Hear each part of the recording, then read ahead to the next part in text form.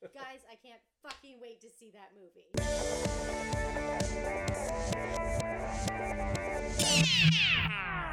Yes, I'm Helen. I'm Miss Sinclair. And I'm Edison, and this week we are bringing you a very special feature. Oh, Yes. We're going to play a fun little game of Marry, Fuck, Kill. I cannot wait to watch this movie again because it's just so fucking weird. We're about to hit the dance floor at Jack Rabbit Slim's because we've got that Saturday night fever, baby. I loved this movie too. It was so ridiculous. I just pray that Green Book doesn't win Best Oh Picture. God, I know. Welcome to Talk Movie to Me, a weekly podcast where we either feature a new release and delve into our week in entertainment, focus in on a performer's career, or buy an extra large popcorn and do a double feature. I'm Helen. I'm Miss Sinclair. And I'm Edison, and it's Extra Large Popcorn Week because this episode we are bringing you a double feature. The film content is rolling in now that we're into fall, and there are so many big movies to talk about. So this episode, we've got you covered on two films that are going to be much discussed and at the top of people's must-sees. One of them, a giant-sized sequel to a zeitgeist-defining Marvel blockbuster, and the other, a much, much, much smaller film with about 8 actors, made by a revered Oscar-winning filmmaker. Very different films, but in some ways surprisingly connected. They are Black Panther and The Banshees of Inisherin. We are going to be discussing major plot points in both of these films, so if you haven't seen them yet and don't want spoilers, just save this episode of the podcast for later, because we shall be spoiling. First up, we're heading back to Wakanda for the sequel to 2018's Black Panther.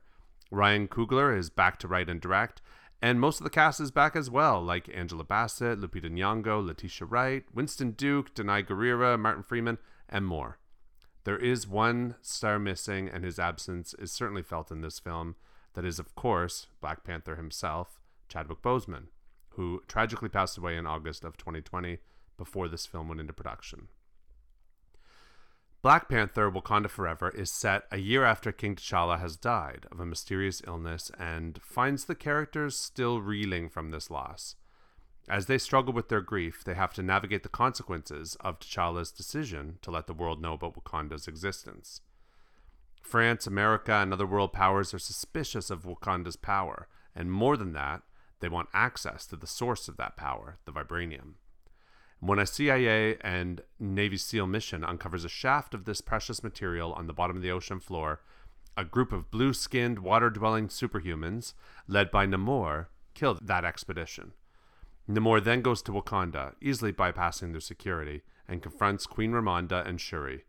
He blames Wakanda for alerting the world to vibranium's existence, and in so doing, risking the discovery of Talokan, another secret, technologically advanced, powerful nation, basically a water Wakanda, that he built and has been protecting for centuries. Black Panther asks the question, in an unjust world where everyone wears the scars of history, do those with the deepest scars find their peace through vengeance or forgiveness? Helen, first impressions. So this movie opens with T'Challa dying and us watching the characters and the actors mourn the death of T'Challa and Chadwick Boseman. I recently started watching season 6 of Peaky Blinders, where Helen McCrory, who played Aunt Polly, unfortunately passed away in April of 2021. And it's the same feeling of, you watching this show deal with the death of such a beloved character and actor, how they work that into their plot, but then also that these actors are actually grieving for the real person, and there's such an impact to that. And I just recently was thinking a lot about Helen McCrory's death, and seeing this right off the bat with Black Panther, it really resonated because I was already sort of thinking about that situation. So that was my first impression. What about you, Eddie? Yeah, so this film opens essentially with T'Challa dying and then a long kind of funeral sequence. And there was no other way that they could have started this film. There just wasn't. It was the way that it had to be. You had to pay tribute to that man, Chadwick Boseman, to that character, literally Black Panther. And I thought it was absolutely beautiful. I was weeping in the audience. Yeah. It was so emotional. And it was just beautiful, the dancing and the African celebration and their white costumes and just like the music and Wakanda looking so gorgeous and the grief that was, like, as you say, Helen, so palpable with all the actors. It was a really powerful way to open this. And the credits, especially the credits, when it comes up and says, like, you get the Marvel thing and it's just silent wind blowing and it's all Clips him. of him, Yeah. I It was really teared up powerful. at that for sure. Yeah.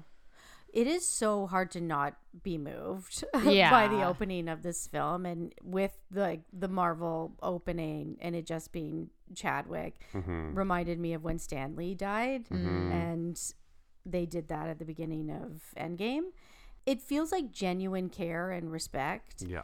And it is very sad at the beginning of this film, but what they do that I think worked really well is they move into the celebration really gracefully and just so visually beautiful to watch. It's so stunning, and it's a good way to segue into doing a 2-hour 40-minute film. Marvel film. Film, and that's not an easy thing to do, and I think that they did manage to address it and move into it quite gracefully. Yeah, I cannot imagine trying to nail that balancing act. That was so well done. Yeah. Because those are two wildly different tonal, you know. Yeah. Yeah. Okay, well, we kind of get into the storytelling right at the very beginning of this film. Right. Because Chadwick Boseman is gone, and so Black Panther is gone. Yeah. And has died. So why don't we start there in storytelling with that absence? How do we feel about that throughout the film, and what did we think it added or took away from the storytelling? Well, yeah, it's interesting. Ryan Coogler had no idea that Chadwick Boseman was sick. Yeah. He had written a script and they were ready to start filming, and then Chadwick Boseman died, and you know, Ryan Coogler has talked about how upsetting it is he's like, I had these words written for him to say. I imagined directing him saying these words, and that never gets to happen. And like, you know, that's a death on top of a death, you know, like I know. So considering the fact that he'd already written a story, it's interesting to see what this did become. I mean, we don't know what the story was going to be, but I do think that what they did with this accomplishes something like really wonderful. You know, there's things that I wasn't into with this, but like the main thread of like the female led story in this, I really did enjoy. Yeah, and I think that for me personally, it's hard to be hard on this film because there was so much that was put onto this film. Like, how can you even really perfectly deal with this situation? You can't. So I think that there are issues in this film. It's not a perfect film in any way. But I think that what they managed to do was good and was the best option, really, for what they could do. I was thinking about what if they had recast this, Right. Oh my God. And you can't. No. Like That what- would have what been actor eviscerated. is going to take on that role? Yeah. First of all, there's Yeah. just no way. And Oh, that's such an interesting point, because it's like there's definitely actors that would, because they would think, oh Yeah. my God, this is Right. going to be the biggest opportunity in my life. But also, man, I know. like, I who mean- you're going to cover I Will Always Love You now after Whitney did? Right. Like, yeah, no. I know. Interestingly, though, I read that Chadwick Boseman's brother criticized their choice to not recast T'Challa because he said Chadwick Boseman wouldn't have been so egotistical as to think he's the only person that could have played this part. Of course he wouldn't have. He was Right. like He an absolute graceful gentleman Right, by all right. Yeah, accounts. but Yeah. I also think that he would most likely be okay with the women in the Of film course, of Yeah. course, of being course. the Yeah. focus, which I personally think was the best part of this film. I think agree. it was a great choice. Yeah. And I feel like Wakanda has such strong women. Yes. That why not highlight them? Yeah. In the first film, the female characters were actually my favorite. Yeah. I thought they were so cool. And also this year with the Woman King. Right. I can't get enough female warrior content. Yeah. I was Yeah, all yeah. for it. So I actually didn't realize that they were going to be the main focus. And there yeah. really is not a lot of men Not at No. all. in this film. I thought it was really cool. And I will be honest, it made me invested. Yeah. See, that's really cool. I like that. I felt his absence throughout this film. Yeah. I agree with you. I love that it took that direction, and I do think Shuri is the one to carry on as that character, the protector of Wakanda. And she was so up for it. Yeah. Like, that character was just a small character in the first film. Yeah. Really. And she was his sidekick, the scientist there, and she did her thing. But really, to have that character become the focal point and the protagonist in this was risky, because you don't know if that's going to work or not. Everyone loves Shuri, but you don't know if you love her as the main hero of the film. But that, I think, is what is compelling about the story. Is it's because it's the story of a sibling who is not anticipating having to step up and take on these roles. Like, this is the scientist character that just wants to be in the lab working on the technology and has to step up when no one can. Yeah. And I thought that's a hero story. That's that a is hero's a hero journey. Story. Yes. And that is interesting. Yeah. Yeah. I absolutely agree with that. And I think that one of the things, like, his absence is felt throughout this entire film, and it's largely in the way that basically grief is what is propelling the Wakandan characters' journeys throughout this film. Yeah. It is their primary motivation, from Ramonda, that's Angela Bassett, to Shuri, Letitia Wright, throughout it, right? And Lupita Nyong'o's character too. And I think that basically grief, the presence of grief, tremendous grief, how we respond to it, what it does to us, whether it corrupts us or empowers us or whatever, is the primary theme of this film from word go, and basically for both sides of it, from Namor's character as well. Yeah. And I think it's tricky to have a movie where there is so much grief to not make it a bummer for the full 2 hours 40 minutes, because nobody wants that. Yes. And Marvel does have a sense of humor. There's usually a sense of humor that's running throughout the films. And I thought that though this doesn't have a ton of humor in it, the humor moments in between those moments of grief actually really worked for me. I thought the women were hilarious in this, and the chemistry between them was really funny. One of my favorite scenes is when Okoye and Shuri go to MIT to like save Riri Williams, basically. I wanted more of that. I think for me, something that when I have a hard time connecting with superhero movies, it's because they are so CGI'd and kind of fantastical that it just doesn't feel like a real world to me. So when I get to see the superheroes in real life, in our world, quote unquote, that's where I start to kind of latch on. So when they did come to like recruit her, and they go back to the garage where her computer is and everything, like, I was so into those scenes, and the humor there is great. Like, we get some really great banter. Small girl. Yeah. Oh, yeah. You brought a spear? Like, that whole scene was actually fucking hilarious. Yeah, I like, thought it was so funny. I could have done a whole movie of just like the three of them. So I will say, though, that character, Riri, who played by Dominique Thorne, was so unnecessary for me in this film. I thought that she was that was a complete waste of energy. I get it. I understand that they're setting up a TV series, Ironheart. I get that that's who that hero is, but we already have the young, brilliant scientist. That, like, how was she different from Shuri, really, as a character? And why did I need her story? And if Shuri is my protagonist, she's who I'm following in this film. I want to see her story.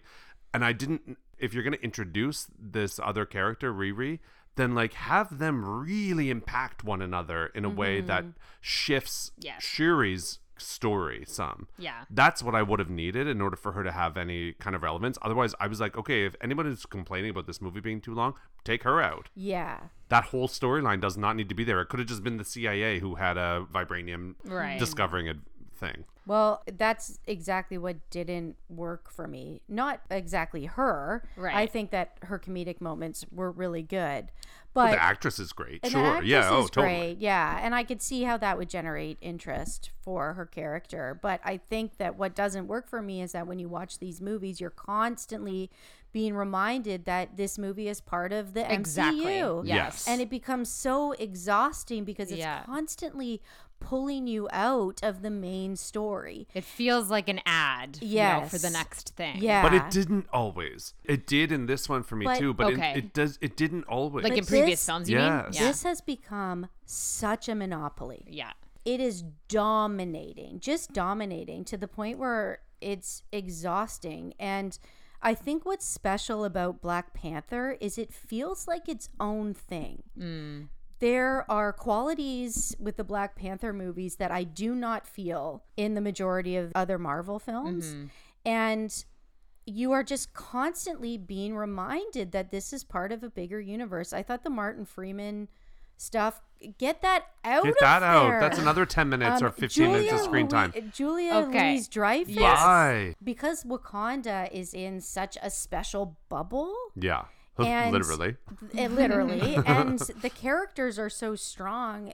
Having the focus away from them just pulls the movie in all these different directions. And it makes you feel like, was this part of another script? Right. You know, has this kind of just put in here because there's all these ulterior motives? And it takes you out of the main story, which is Shuri. Yeah. So there were a few cameos in this movie that bothered me because they were distracting but didn't lead anywhere.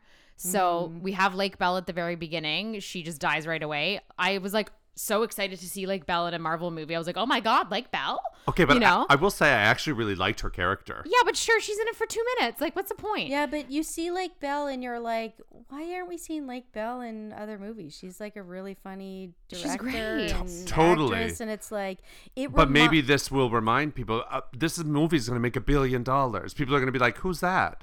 This will help. But- That's why she took it. I actually, that was a Right. role, speaking to the female lead of this film, her role in the very opening of this film would have just been cast as some man actor in most of their films. I thought that she brought a different direction to it. I actually liked her. I just find it distracting when it's a performer I really like and I look forward to seeing their character arc and then it's just nothing. Like Julia Louis-Dreyfus is an incredible comedic actress. Totally agree. And she is nothing in this movie. Yes, I But agree with that. This is one of the biggest issues that I have when I go in to watch comic book movies is that I see huge movie stars. You know, I went to see Black Adam.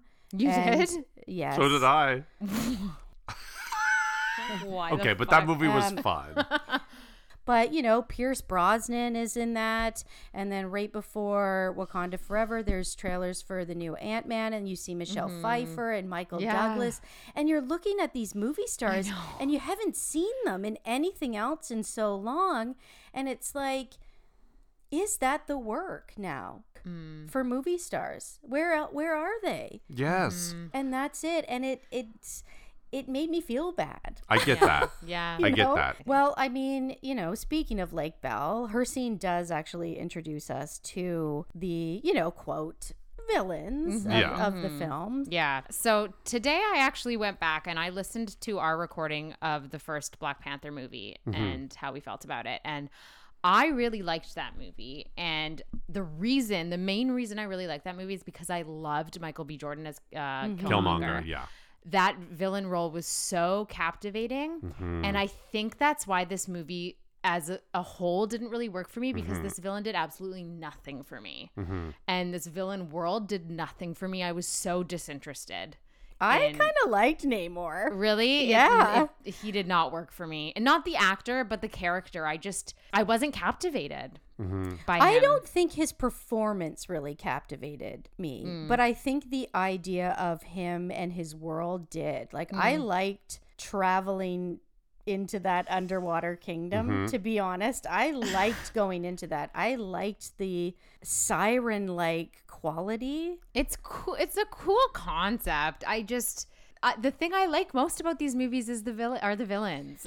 And I will say that is an area where Marvel films do often get it right. It's why Yeah. people really, really loved Thanos. Yeah. Thanos was a really complex, interesting villain. He was evil, he was a villain, but he also had a really strong guiding principle, actually, that you kind of were like, okay, if I were some cosmic being, maybe I could see it. I get it. Killmonger is a brilliant villain because you genuinely really understand him. Yes. You get his motivation. Yes. And the whole first film, you spend the whole time being like, is he actually right? Exactly. Yeah. Like, Wakanda is beautiful, but it's like, at the end of the day, they're this incredibly wealthy, powerful nation on the poorest continent on our planet. Right. And they're not sharing anything to help the people around them. And Killmonger is like, what's up, y'all? And he's brilliant. This character, I'm with you too, Sinclair. I loved seeing Talokan. I loved seeing his world. I thought it was beautiful. I liked the idea of all of that. Namor as a character, I get it too. But I actually feel like Namor could have his whole own film. I understood his purpose as facilitating that story about vengeance for Shuri and like that type of growth. And in their final battle sequence, I was like, who am I rooting for here? He wasn't a villain enough because I was like, well, dude's kind of justified. But then he did kill Queen Ramonda. And I'm like, no. So what I do like about Black Panther, there's a lot of like social and political Yes. commentary running through this, having Namor as the villain and his kingdom versus Wakanda, because they should be allies. Yeah. And a lot of it is supposed to represent the Latin community and the Black community. Yeah. And how they should be allies. But, you know, they're sometimes forced to be turned against each other. And I like that element of Black Panther, that I don't see the, you know, political questions or the philosophical questions in a lot of other Marvel movies. The last one I felt that really posed questions to me was Endgame, and none since. And with Black Panther, with these two feuding worlds that should be allies, I thought that was interesting. Yeah. And I don't think Namor is necessarily the most captivating character, but I think his kingdom and what he represents is. Yeah, I get that. It starts up a conversation. That makes sense. And speaking of different cultures, this is the one thing that I want to praise this movie for, is the fact that it cares. This movie cares. And it's hard to dislike a movie that puts so much energy and thought into its detail. Yes. And Yeah. in a lot of ways respects the art of filmmaking because of its care for detail. Yeah. Just the different cultures that are represented in this movie are unreal. I don't think Marvel lately has given audiences a reason to care, but Black Panther does. And you can feel in Wakanda the pride and the respect that you don't feel in other movies. And that comes from genuine care. Like, what other movie do you, like, when you hear Wakanda Forever, you immediately want to tear up because you can feel the emotion behind it. And you can feel the pride the movie has for that. Yeah. Yeah, I don't feel that in other Marvel movies or comic book movies. And I think a big part of that as well, the care, is also coming from the performances. These actors know the impact of the film that they're in, and they care about these characters, and they care about these performances, especially in this one. I think we have to start with Angela Bassett. Yeah. She's incredible. I could not get over how beautiful Angela Bassett was. Every time I see her on screen, I can't get over what a vision she is. Yeah. And there is she's beautiful. nobody that fits this movie visually better than her. Yeah. Or that can summon the like queen energy Yeah. like that. Excuse me. This is one movie star that doesn't stick out like a sore thumb. That you actually look and you're like, okay, you fit But she actually has a this. character arc. You have Yes. a character arc. You fit this. Like, Her scene where she explodes at Okoye. Oh my God. Yeah. I actually thought that could get her an Oscar nomination. I think so. I would get behind this as a Best Supporting Actress nomination in Yeah. a heartbeat. I thought Yeah. she was extraordinary. Yeah. She carries so much grief and power and love and authority when she's sitting there in the like UN building or whatever. Yeah. And she's taking them all to task for Yeah. coming to Wakanda. You're like, this is a woman not to be toyed with. She has command. And then you see her broken and grief-stricken. I just thought it was really incredible. And we know that I have issues with Angela Bassett since she directed the Whitney Lifetime biopic, which was an unforgivable disaster. But yet, I cannot help but bow down to that queen because, honey. her arms still look amazing. Too. Oh my God. Oh my I God. couldn't get over it. Okay, well, let's get into Letitia Wright because I just think Letitia Wright is the coolest. I love that this movie focused on Shuri. And there is a cool meta quality here because Shuri needs to step up and take this place, and Letitia Wright had to as well. Yes, that's really You know, true. Letitia Wright is just suddenly getting this movie put on her shoulder. Just the Only one. Or one single shoulder.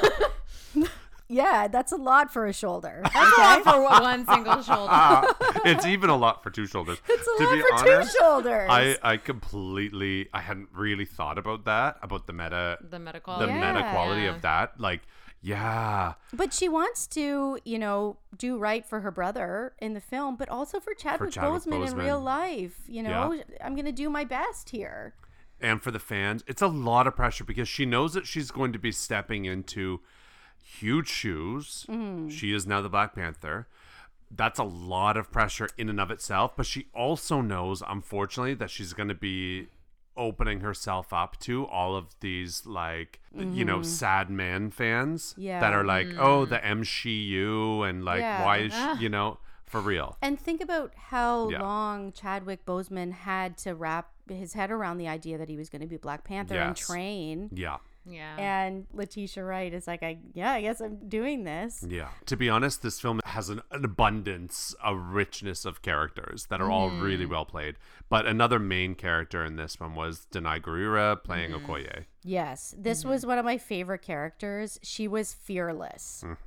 Actually fearless. And another character that just shows her devotion. Yeah. And you believe it. Yeah. Like she would fall on a grenade for Shuri. And I mean, she does kind of get fired, but I mean, But she even in she's that good at her scene, job. she was She's so good at her job. good in that. She accepts it and she's like, all right. And she was great with the comedy too. Yeah. Oh, 100%. This is what I'm saying. Like her and Letitia Wright, when they go to MIT, I'm like, this comedy duo, I'm into it. Yeah. Absolute scene stealer. Yeah. All right. So what about technical? Well, in the first movie, the cinematographer was Rachel Morrison, and she was going to come back and do this film, but she had another project that had been delayed because of COVID, and then she couldn't do this. So we get another female cinematographer for this film, Autumn Durald Arcapa. And I mean, this is a technically incredible film. Yeah. The Marvel films are that. Like, I was really happy to see they got another female cinematographer for this. They stuck with that. The cinematography is kind of strange in this because there are shots that seem like generic Marvel shots, like some of the battle scenes and whatnot. But then there'll be jaw-dropping shots. Yeah. Right. Like when they dive, the warriors dive. Oh, yeah. That's a beautiful shot. Yeah. So it's strange. It's like maybe she had a certain vision for some of these shots, but then there's also like the generic The Marvel Marvel, stuff that yes. has to come in, and who knows what, you know, choices were hers or whatnot. Yeah. But there were some actual jaw-dropping shots in this film. Ruth Carter won the Oscar for Black Panther costuming. She did the costuming again in this one. It is equally breathtaking. Oh, the costuming is incredible. Honestly, like she might win again because Yeah.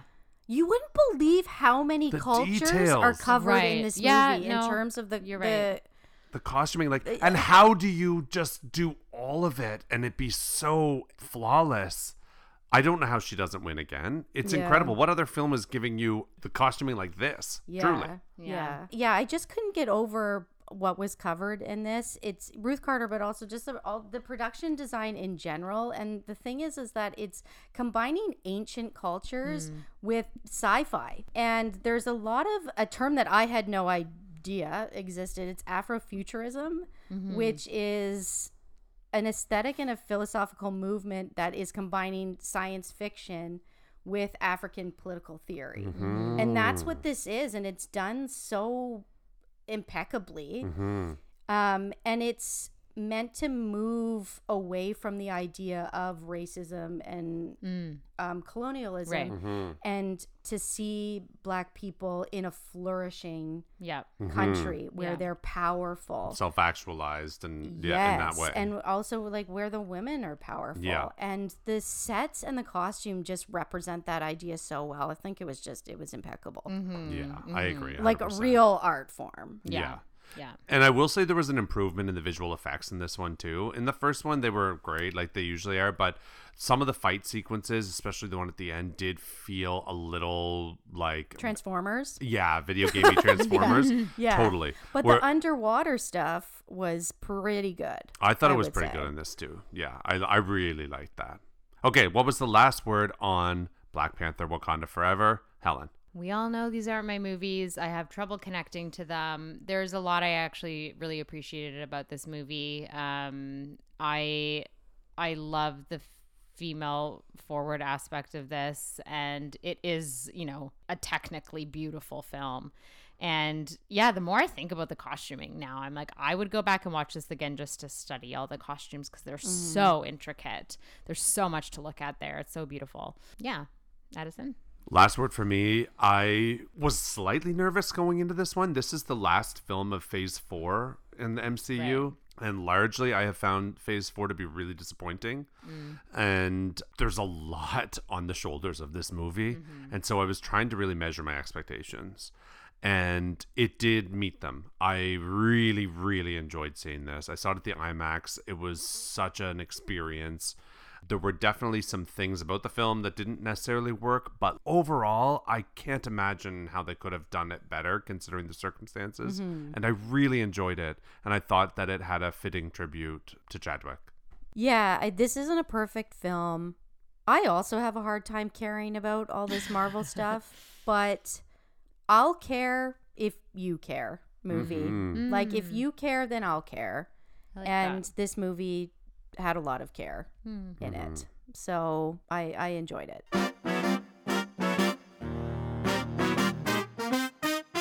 From present-day Wakanda to 1920s Ireland, our next film in this double feature episode is The Banshees of Inisherin. Written and directed by Martin McDonagh, it is his first film since 2017's 3 Billboards Outside Ebbing, Missouri.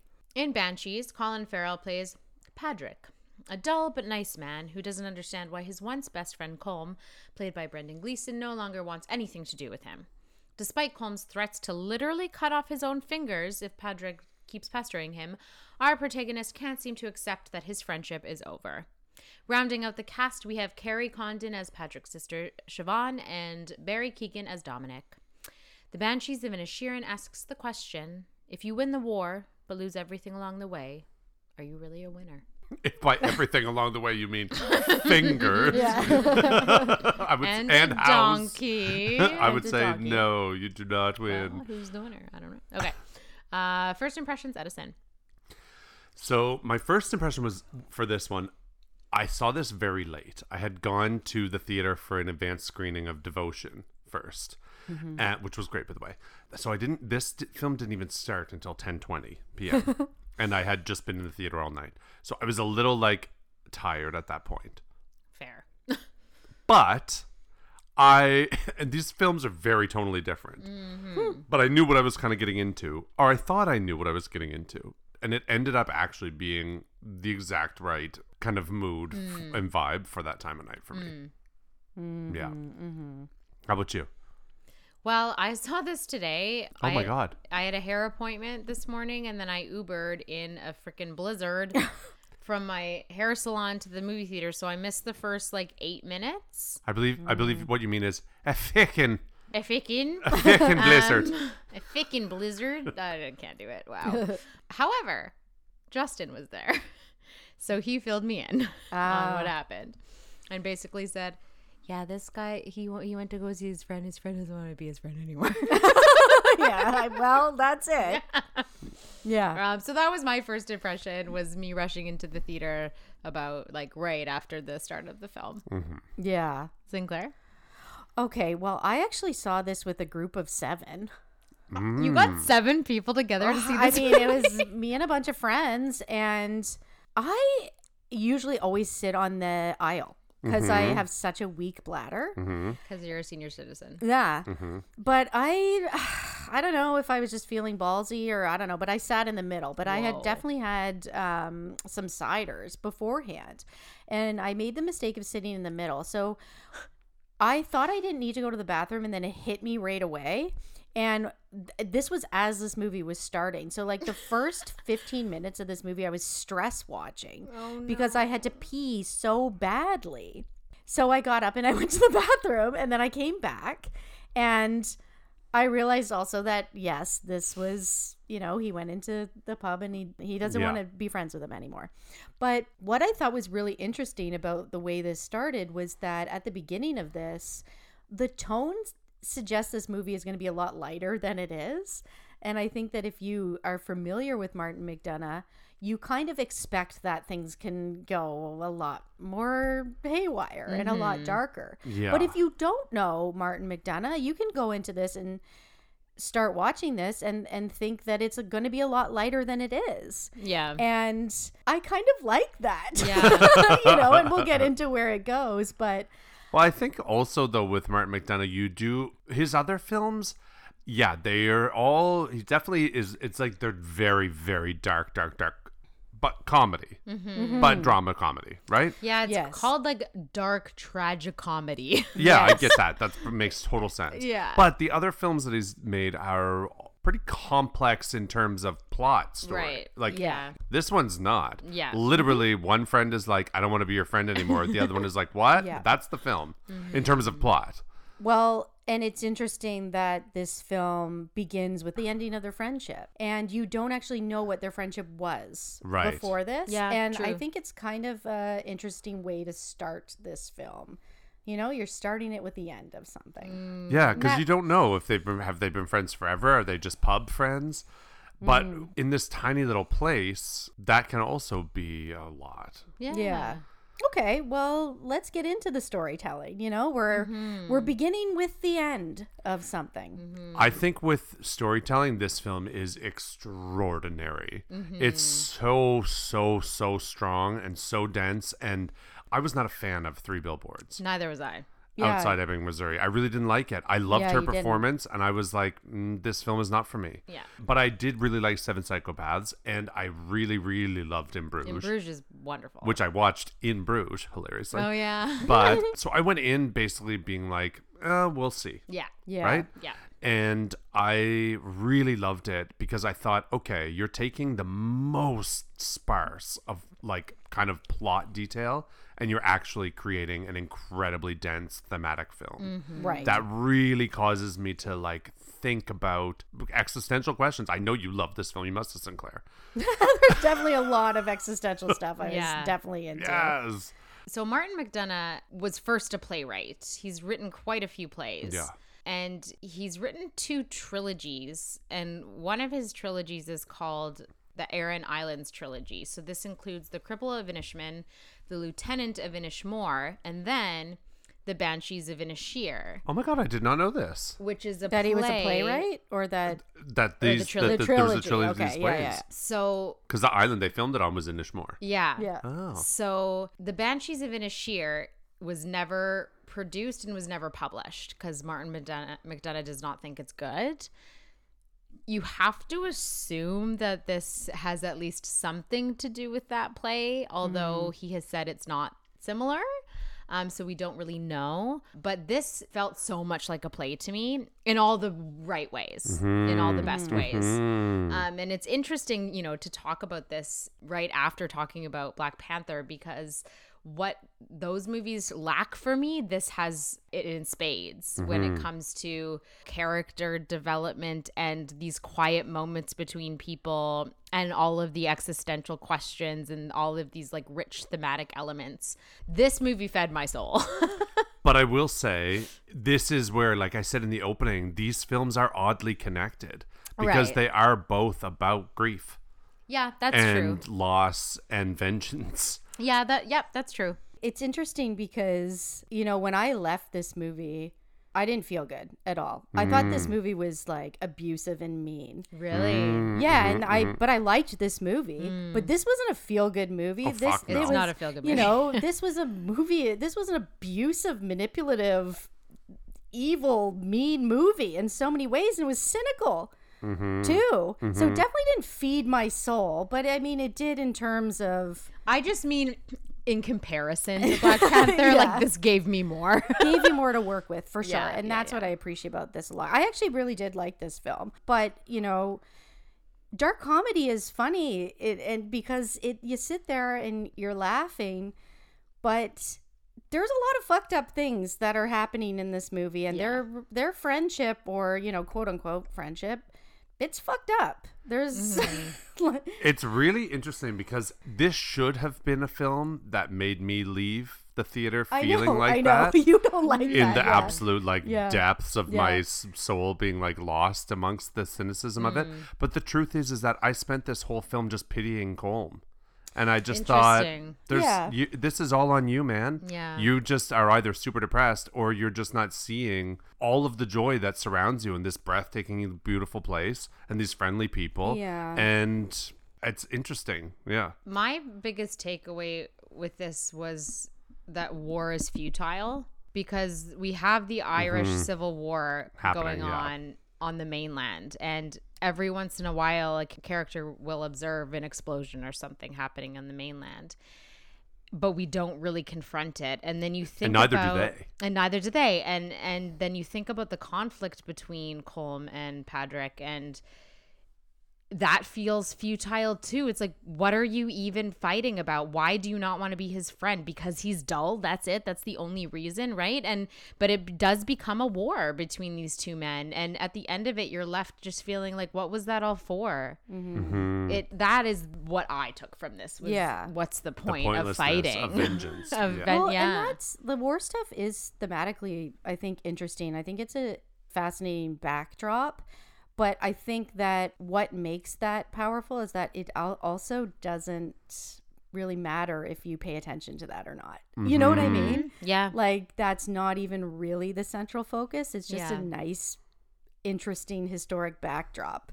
It adds to the like environment of it all, and the setting in this film was also a character in this film. Oh, we yeah. talked about that a Sure. lot in New York Yeah. films, Right. or but in this one, that almost surreal beauty, but also the isolation and those winding narrow roads with their little walls on either side that you can duck behind. Like it really contributed to story Yeah. in a big way. But at the same time, you could just stay in the intimacy of it and the bubble of it as Yeah. well. Right. Yeah. It's funny because through a different lens, if you thought about being there for your entire life forever with approximately 40 people that you know and one pub that you have to march over 4 hills to get to, it might feel a bit oppressive. But if you think of it as through the lens of, I'm going to go there for a summer and write a novel, or just sit and swim in the beach and make a barbecue, or play with my dog or donkey, then it's like actual paradise. Well, yeah, I wrote down that the setting of this is, it's dull, but it's beautiful. And it's kind of a representation of Padraig's character too. Like he's dull, but he's beautiful, right? And there is beauty in the mundane. Yeah. But it's also harsh. Both of these characters are of this place. Right. Padraig is that. Yeah. But Colm is the other, because we don't see this place in the winter, in the brutality True. and the rain, the sideways wind and the Yeah. storms and the slashing ocean, and it's harsh and cold and awful and isolated, and you're cut off and the power goes out and there's no snow plows or whatever. That's like, Colm represents the other side of this place. Oh, let's talk about him. Okay. About Colm. By the end of the movie, I was completely done with him. Same. You know, I had was. sympathy for Colm. I honestly, I like the ideas around his psychology. I think that's really interesting. But I was done with him by the end, because I don't think any of my dissection of what's going on in his head justifies anything he does in Yes, this agreed. at all. One of the biggest themes in this for me was legacy, Of Yes. course. and wanting to have a legacy, but also how selfish it is too with the way he goes about it. And I understand that death is scary. And when you reach a certain age, looking back on your life and thinking, I haven't done anything important. I've been in this small little village, and I've been, drinking my life away when I wanted to do my music. And now I'm nearing the end of my life, and I'm not going to be remembered for anything. And the idea that he doesn't want to be really remembered for being nice or anything like that, or being a good friend, By the end, you can't really get behind him because it seems to be very egotistical. Yeah. But look, I get it. Like I said, the idea of death puts you in a fucked up place. Well, but it's really asking us the question of like, what is it that we value? Yes. Actually, because he's like, I only mattered if I can create this musical score that lasts beyond me. Because that's timeless and that carries on. Like music carries on, but being a nice guy that sat at the bar with your friend and drank doesn't. Yeah, really. but you don't carry on. Guess what? You're dead. So, like, legacy. Well, as Siobhan says, you're all boring. Yes. Too. It doesn't matter at the end of the day. So there's the legacy only lasts for a certain amount of time, unless you're literally like an artist of some kind. That's it. Well, right, but he's also creating this art and almost to the point where he's trying to create this village's folklore of him, the great songwriter that cut off all his fingers. It was like he's trying to pull a Van Gogh. Literally, yes. You know, it was like The he ego. was trying to like emulate these famous, well-known composers, thinking he needs to cut off his fingers and also create an enemy. Because who are you if you haven't made any enemies in your life? That means you've gone through your life probably just placating to people and being nice, like Patrick. I don't know how many enemies do I have? Yeah, but that could be fine with you, but it's not fine with Cullum, clearly. Right. You know, he's trying to create an enemy. Yeah. Remember that feud. Oh yeah, You he's know? trying to create a legacy that's all of the drama as well. Yes. And I'm with The you. I great can't get behind feud, it. you know, the great war, the great And feud. and in this small community, they would remember it, Oh, Yeah. absolutely. right? well, The- because Yeah. like, look, if you and I stopped being friends, the city of Toronto wouldn't give a shit. no, of course not. I would. You know, Helen would, but it's not like, you know. But no one this- will give a shit about how you feel either. Yeah. One generation from now. You know, the subway's not going to stop. No. But why should it? And that goes Yes. back to it, right? Like, it shouldn't. It's not really about us as individuals. Yeah. It Or is to is it? ourselves. I don't know. That's Yeah. it. That's why this movie is so good, is because literally just in simply dissecting the ending of a friendship, it allows everyone who watches this film to say, okay, wait, what does matter? Like, really, what is legacy? Does it matter? What's the Yeah. purpose of it? And I mean, I think I have sympathy for Colm because I just inherently have sympathy for like lonely old men. It's something that like gets at my heartstrings. And But an artist. And an artist. But I can understand that panicky feeling of like, what was my life for? Right. And Yes. feeling like you have to rectify that before you die. And it doesn't justify the behavior Would at you all. want to hurt someone in the process, though? No. And it's interesting. I mean, the scene where they finally do sit down across from one another and after Colm has finished writing his song and they start to actually talk, I felt the way that I feel in like romantic movies when like the couple finally gets together. Like truly, it made my heart soar. I was like, they're gonna be friends again. I was like so hopeful. But what was their friendship? That's my question, you know. Yeah. What was that like? Because first of all, giving someone the silent treatment is really one of the most manipulative things you can do. And it's not trying to end something, it's trying to get a response, really. So it's not, he wasn't trying to end that friendship, really. He was playing this cat and mouse game. Like I said, he was trying to make an enemy. He was trying to have a legacy. Also, to mutilate yourself and then to make it that it was somebody else. It was Yeah, that's somebody fucked. else's fault. That's fucked up. That's a fucked is up fucked thing up. to do. But there's the other side of it is it's like, is he just really going through it? Because I do get that. I get it. I understand the thing of I see the finish line of my life and I'm way closer to it than I thought I was. And I look back at the race and I realize I didn't even run in it. Right. And it's like, oh, that's some existential crisis Yes. that Yeah. we as people in our 30s can't understand. Truly Well, cannot understand. Here's where I can get on the flip side of that is that sometimes you have a friend that is weighing you down. Sometimes you have friends that Yes. drink and do drugs that you have to cut off Mm-hmm. and that you have to walk away from because they are dragging you into things you don't want to be in. And maybe you are trying to start something new or make yourself better. Yes. And even trying to quit smoking. You can't even be around your friends that smoke. Right. Yeah. You know, so obviously this is a very extreme version of that, but I can get behind the idea of sometimes you have to walk away from a friend that isn't helping you further yourself. Mm-hmm. Yeah, absolutely. There are a lot of animals in this film. Yes, Jenny. Jenny and Gam. I don't know if that's the dog's name, but he says Gam when he talks about the dog.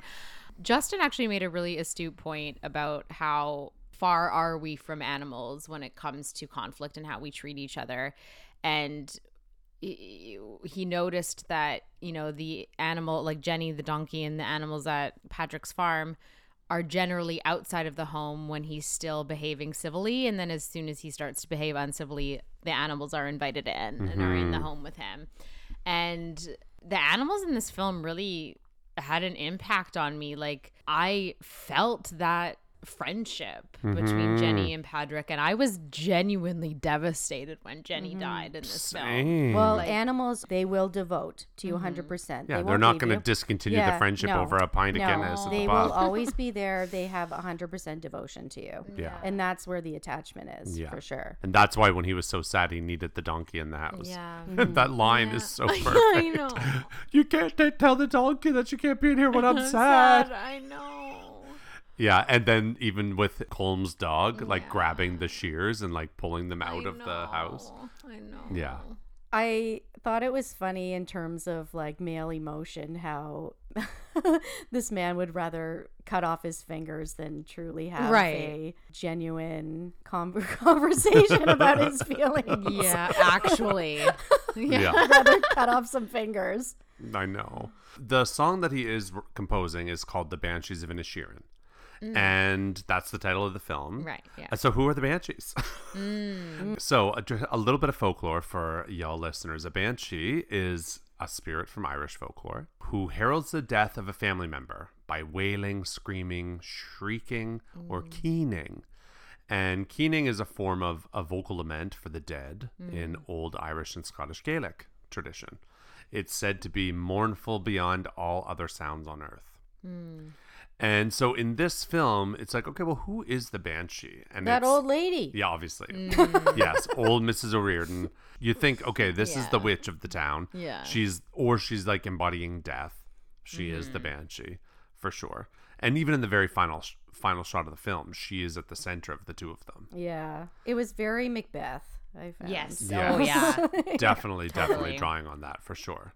And she predicts that there will be 2 deaths. Yeah. And we have Dominic who dies as well. I know. And we'll talk about him in performances. Right. Yeah. But the war, I think, is also a banshee because in the title it's Banshees of Inisherin, Yeah, not the true. Banshee of Yeah. Inisherin. And I think that the war makes sense because it's something that's there. We hear the sounds of it, the wailing of the bombs or whatever in the Yeah. distance on that island. And it's certainly portending death. So let's get into performances because this is this film. Yeah. I just adored Colin Farrell in this. Like, absolutely Totally. adored. I had my heart was just with him the entire time. He has had a bad boy persona in his career.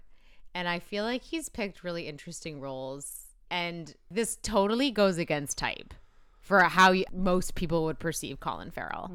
He's such an interesting actor. When he first came out, Hollywood was like, yes, we've got an Irish rogue who wants to sleep with all of Hollywood, who has this like drunken persona. He just kind of fit that stereotype, right? And he played along with it, and it made him a huge movie star. And they were putting him in action movies and whatever. None of that fit him. It really didn't. And we've seen it in the past probably like decade or 5 to 10 years where he's done these different things, working with Yorgos Lanthimos and doing film like this that brings this other quality to him. Yeah. His eyebrows are so fucking expressive. Yeah. But he has this warmth Yeah. and this vulnerability that comes through that's so beautiful. You cannot help but love this character. Yeah. And his performance is incredible in this. I agree. Listen, I always say he's a bad boy with a poet's soul. Yeah. Yes. You know, like he has a poet's soul and eyes. Yes. And he really is so versatile. I think that there's a lot of like Oscar talk for him. Yeah. Yeah. And And justifiably it's so. deserved. Yeah. Yeah. But with the yin, one must also have a yang. And then we have Brendan Gleeson as Colm, Yeah. who Brendan Gleeson is always great. A lot of the conversation is about this being Colin Farrell's strongest performance. And I can get behind that maybe. Brendan Gleeson is fantastic in this, but I've seen him be fantastic in a million Yeah, other things yeah. as well. Yeah.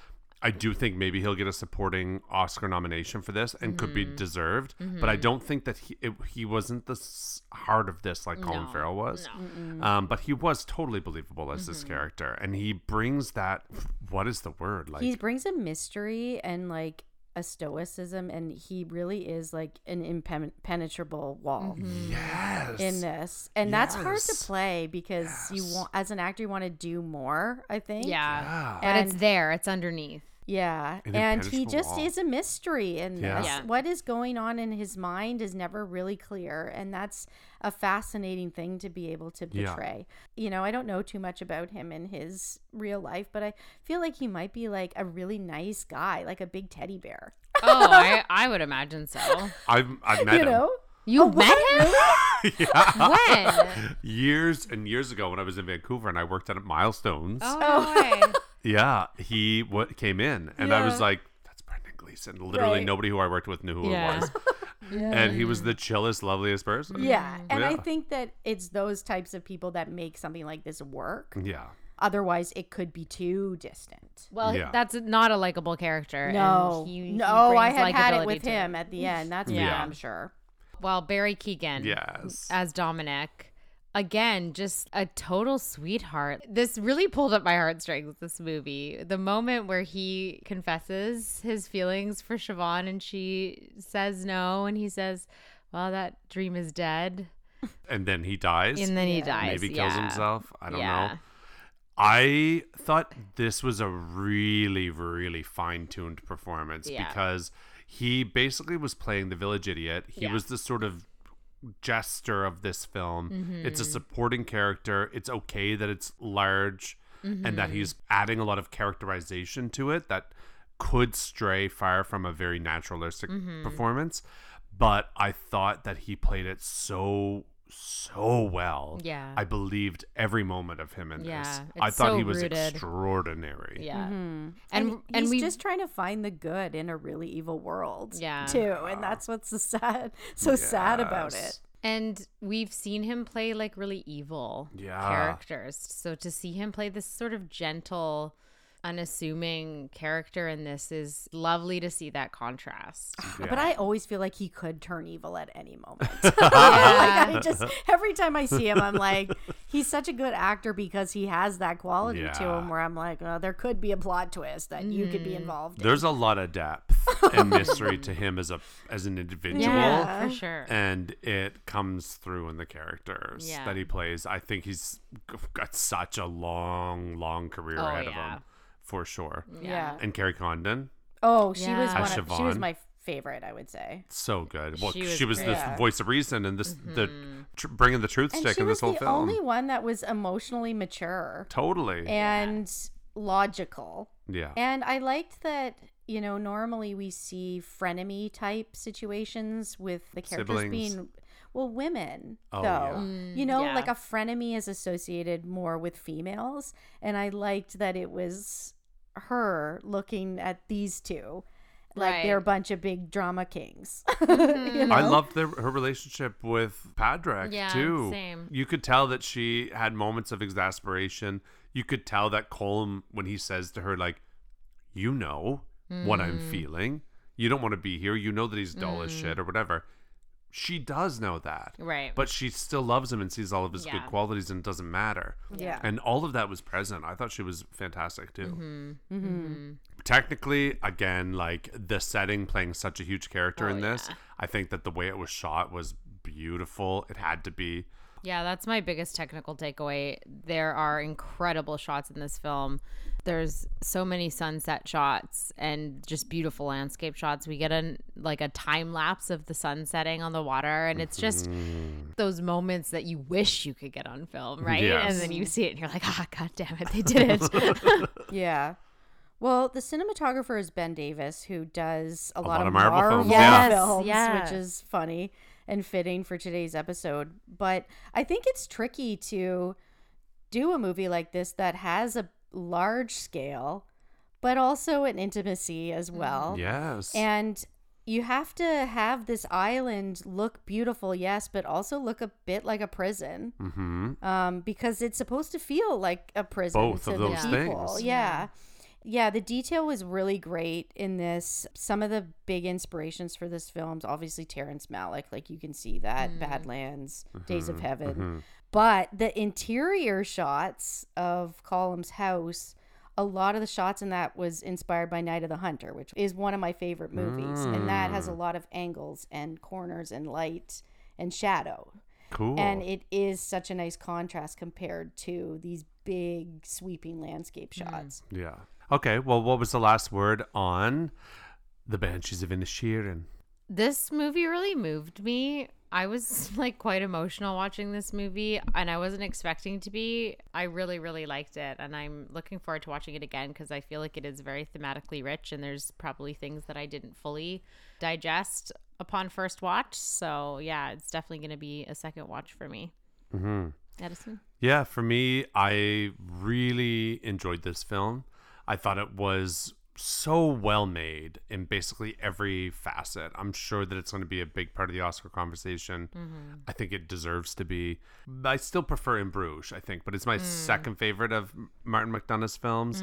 I really, really, really enjoyed it. Yeah. Yeah, this movie was fucked. Last word, this movie's fucked in a great way. Didn't emotionally move me, but I appreciate how fucked up it was. And one thing I will say that actually makes me love this movie even more is the fact that I've overheard some like old biddies talking about this movie. Because you went during a matinee.